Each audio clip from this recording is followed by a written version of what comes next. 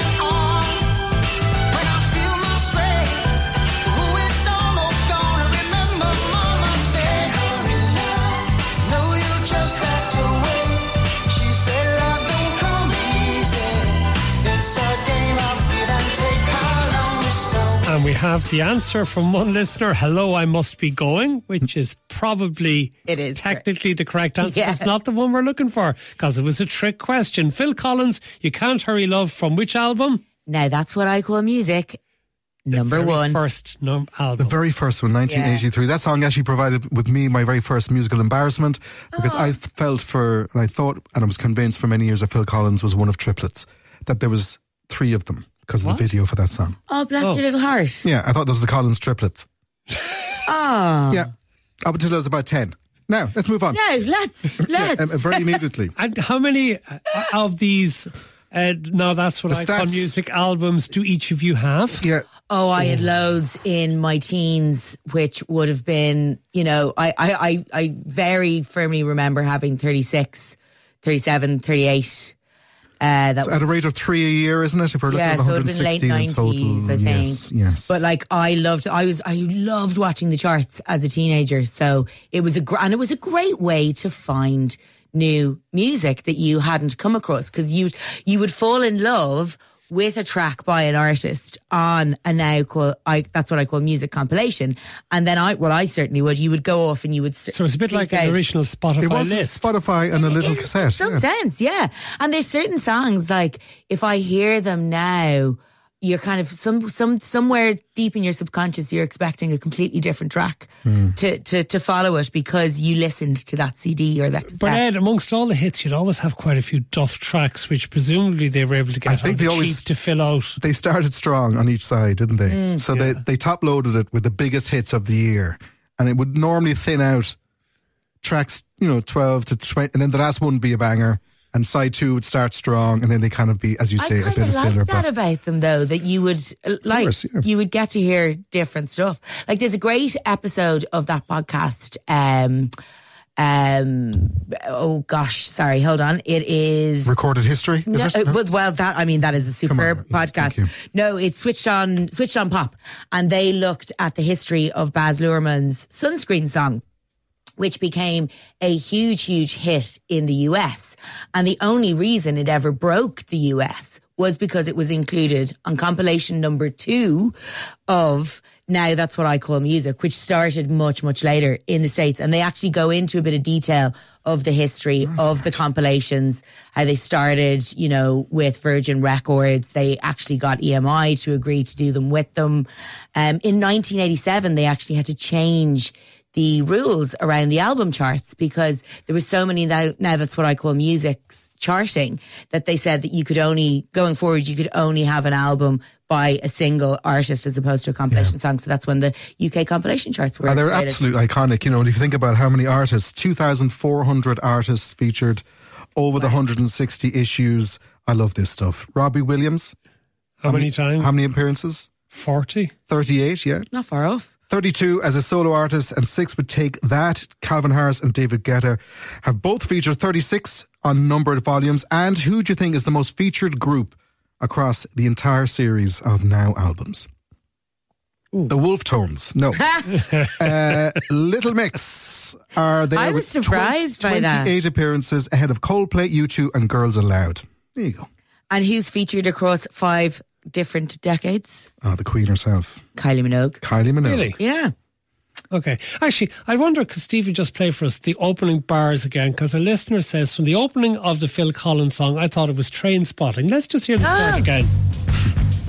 Here comes Johnny. Here he comes. She's like, all right. Okay. Jeez, now that's what I call music. All right. Okay. Tell us about the Spinal Tap. This is Spinal Tap sequel. Is this a joke? So another musical icon that is celebrating its 40th birthday will be next year, is Spinal Tap. Up there, top 3 comedy films of all time, as far as I'm concerned. Definitely the greatest music film comedy of all time. Well, Rob Reiner was partaking in an interview as part of a podcast, Richard Herring's podcast, and has revealed that there's going to be a sequel to the original 84 mockumentary. It's going to be coming out next year. We're going to be, and more importantly and very surprisingly, in it you will find Mr. Paul McCartney, or Sir Paul, Elton John, and Garth Brooks is going to feature in the sequel. I'm so excited. I'm sold already. Like, because I was thinking about this a lot today, right? There's so many things that when you hear they're coming back, to do a sequel after such a long time, to kind of bring literally get the band back together.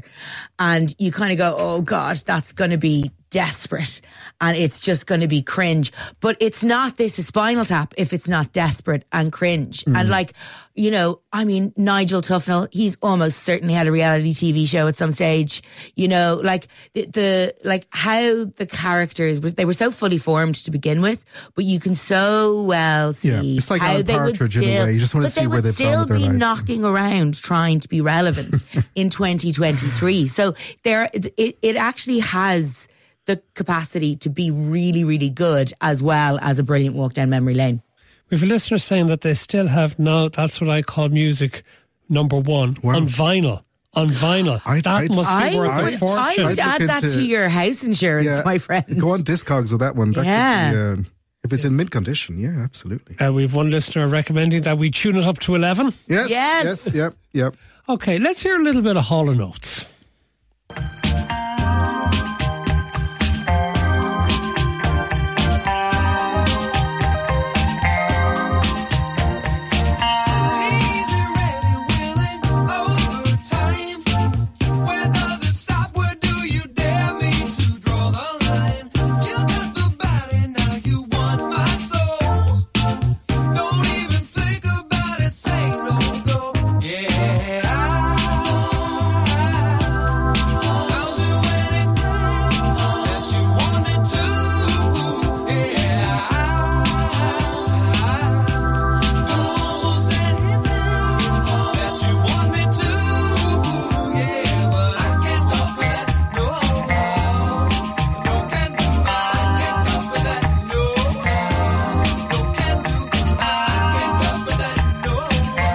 Whatever could he have meant? But tell us, that's been played a bit in the last week since we've discovered a bust up between Hall and Oates. Yeah, it's quite sad to see this. I always thought Daryl Hull and John Oates were just good they were pals. Performing together as recently as last year, and they released an album in stuff 2006. Yeah, so I came across some tensions. There was an interview with Bill Maher on his podcast with Daryl Hall recently, and Bill rather innocently stepped right in it, going, "You and John, you've been partners for 40 years," and he goes, "We're not partners."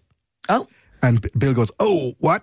Well, we're not creative partners." Are they basically out of touch? Daryl was going, and he was saying, I do the majority of the music. John's there, but and Bill tries to backpedal, going, "I'm sorry, but that's where the tensions first came across mine." So I wasn't entirely surprised, but I'm sad to see it. So there was a restraining order issued from Daryl Hall to John Oates. He said he can't go for that.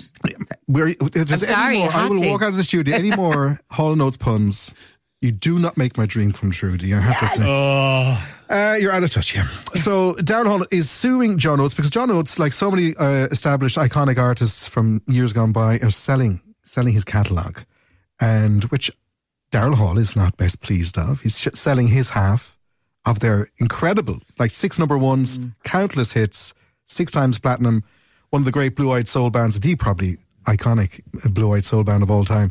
So Hall is saying you can't do that. So it's gone. The judge has put a hold on it. That is not a pun. Everything I feel like I'm saying is a Hall & Oates pun. This is just for private eyes. But what I'm saying is, God. Yeah, come on.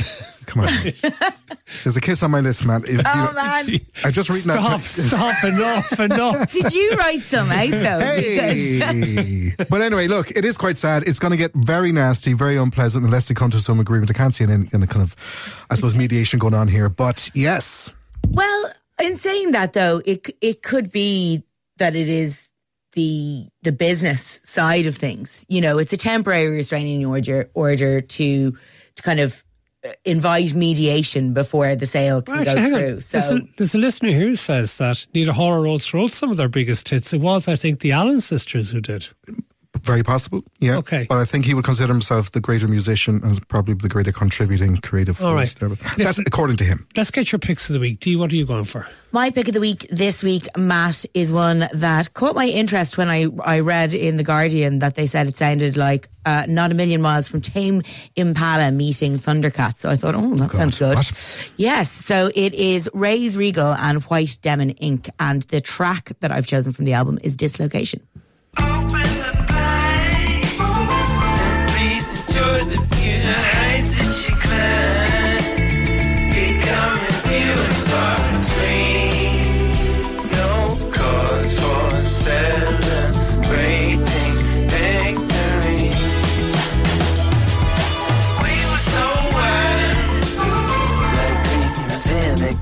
Transparent mind.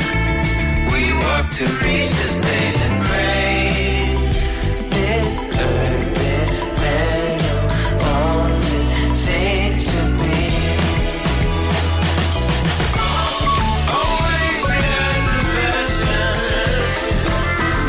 everywhere I go. This location I like that. Yeah, I thought you would. Definitely check out the full album, Matt. The mood Daryl Hall's in at the moment, he could sue them So for true. absolutely ripping off Hall & Oates. I'd be very careful. What's your choice? Look, two of the great, most beautiful voices this country has produced in their generation, as far as I'm concerned. Lisa Hannigan and the great Conor O'Brien from Villagers have finally, I think for the first time, joined their collective greatness to record a Christmas song, a version of The Little Drummer Boy, which is out now, a song originally written back in the 40s and made a massive hit in the 50s. But then, of course, one of the most iconic versions of this is when Bing Crosby and David Bowie got together. Yeah. Peace on Earth and then Little Drummer Boy. It's something that shouldn't work, but to this day, it's my favourite Christmas song of all time. They've taken it on and they have done an absolutely, as you would expect. Well, as you'd expect. It is absolutely stunning. Yeah. Shall I play for you, ba-rum-ba-ba-ba, on my drum?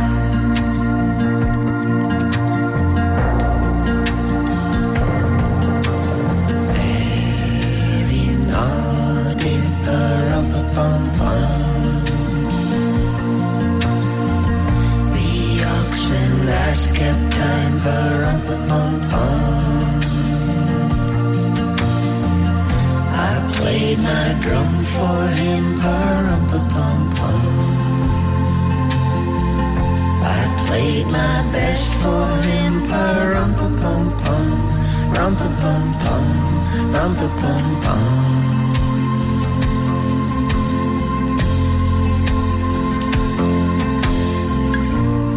Then he smiled at me, pa-rum-pa-pum-pum. Me and my drum.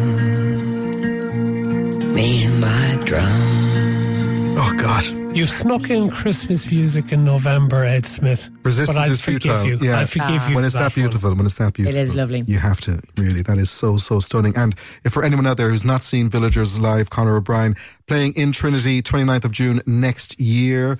If you're looking for a Christmas present for somebody in your life, you could do a lot worse than buying tickets for Villagers. Tickets on sale from Ticketmaster right now. Okay, very, very briefly. Does anyone bother with the Spotify Wrapped? Not so much anymore, I have to say. I haven't listened to music via Spotify enough in the last, say, year, 2 2 or 3 years actually, that it hasn't been completely skewed. I used to rely on it a lot more for finding new stuff, but not so much anymore. But I've a lot of friends who it's made up of like Peppa Pig or things their kids have been listening to as well. That, So I don't think it has the same impact nowadays. Okay. Look, I'm going to have to leave it there, unfortunately. Thank you to both of you, Dee Reddy and Ed Smith, for being with us. The Last Word with Matt Cooper. Weekdays from 4:30. Today.